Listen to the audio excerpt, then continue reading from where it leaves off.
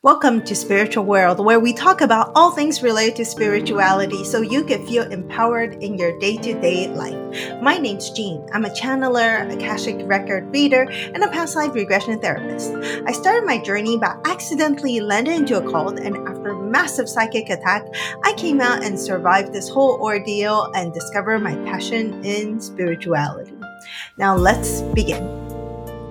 Hello, my friends. So I hope you're well this week. I've been wanting to talk to all of you guys. I've been very excited about it, but life has caught me a bit on a spin wheel. So I am trying my best here. Today, we're here to talk about contrast. What is important about contrast? Contrast is important because it allows for us to see what we want and what we don't want. Meaning that at all moments when we are going through the challenges of life and we see so many things that we don't want, it's actually a sign for us to know what we do want. It gives us the clarity and things like that. A lot of times in our lives, contrast is very, very, very, very annoying. And I cannot express the amount of time when I go through in that contrast situation, which I very often am, and I still am, that I am so agitated by the situation. And whenever that happens in itself, I just reassess, am I doing this right? Am I doing this wrong? And that is what I wanted to talk about today.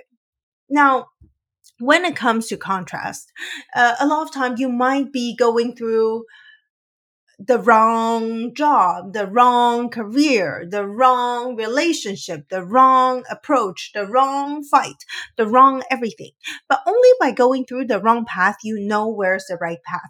Just like there was a chart a long time ago, not too long, a couple of years ago, they said, oh, the idea of success is like, you think it's a straight line, but actually it's like you go left and right, downward, upward, everywhere, until you finally land into that silver lining and you manage to see that success.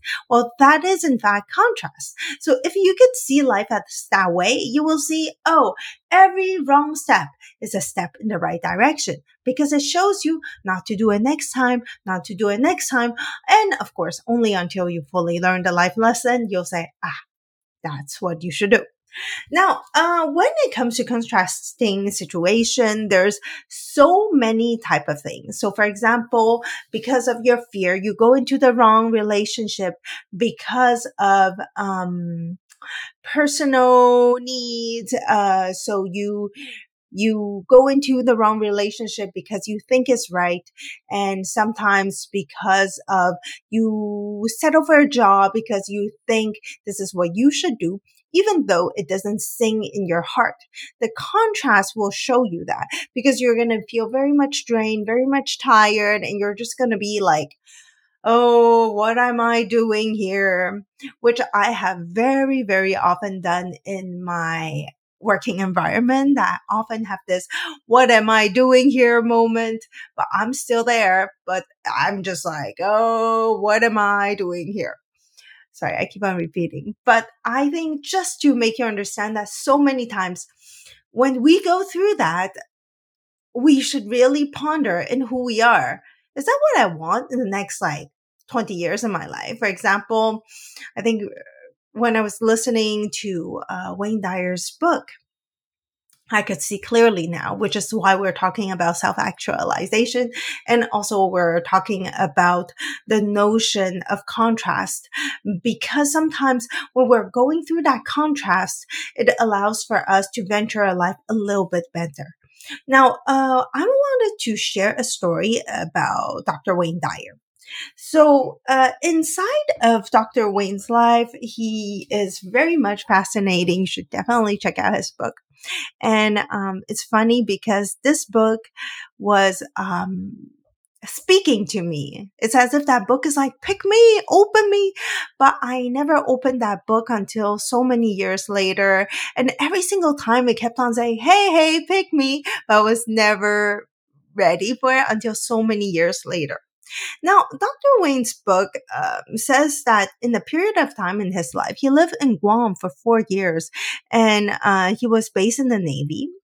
and having the military life. And personally, he didn't enjoy it because he thought everything in this type of work is very much regimented, violence, guns, nothing he stood up for. He did not enjoy it.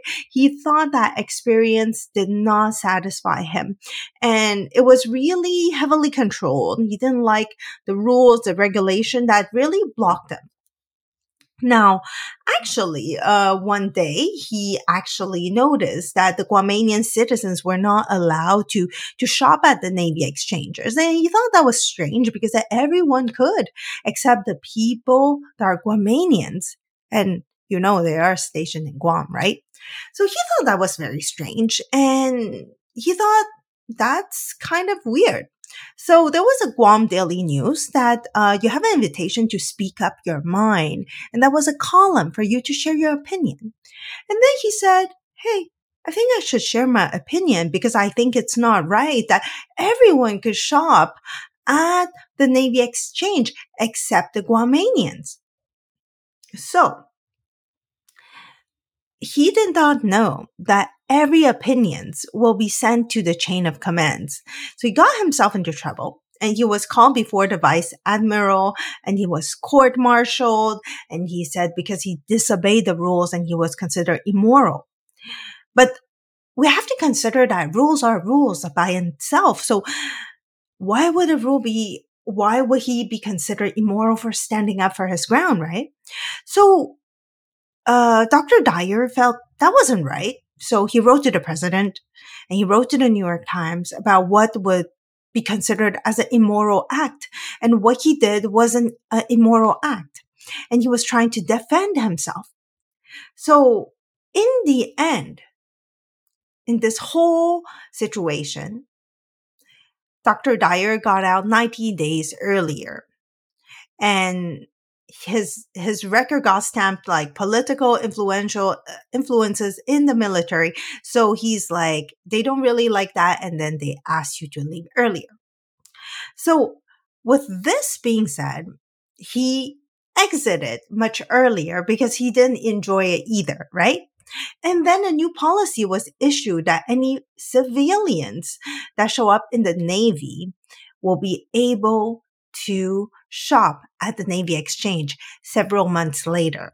So we can understand the impact of Dr. Dyer has toward rules and regulation. And when he stood up for something that wasn't right, because he saw the contrast, what he does not like, and he stood up for what he thinks is right, allowed him to expand and grow and become a better person.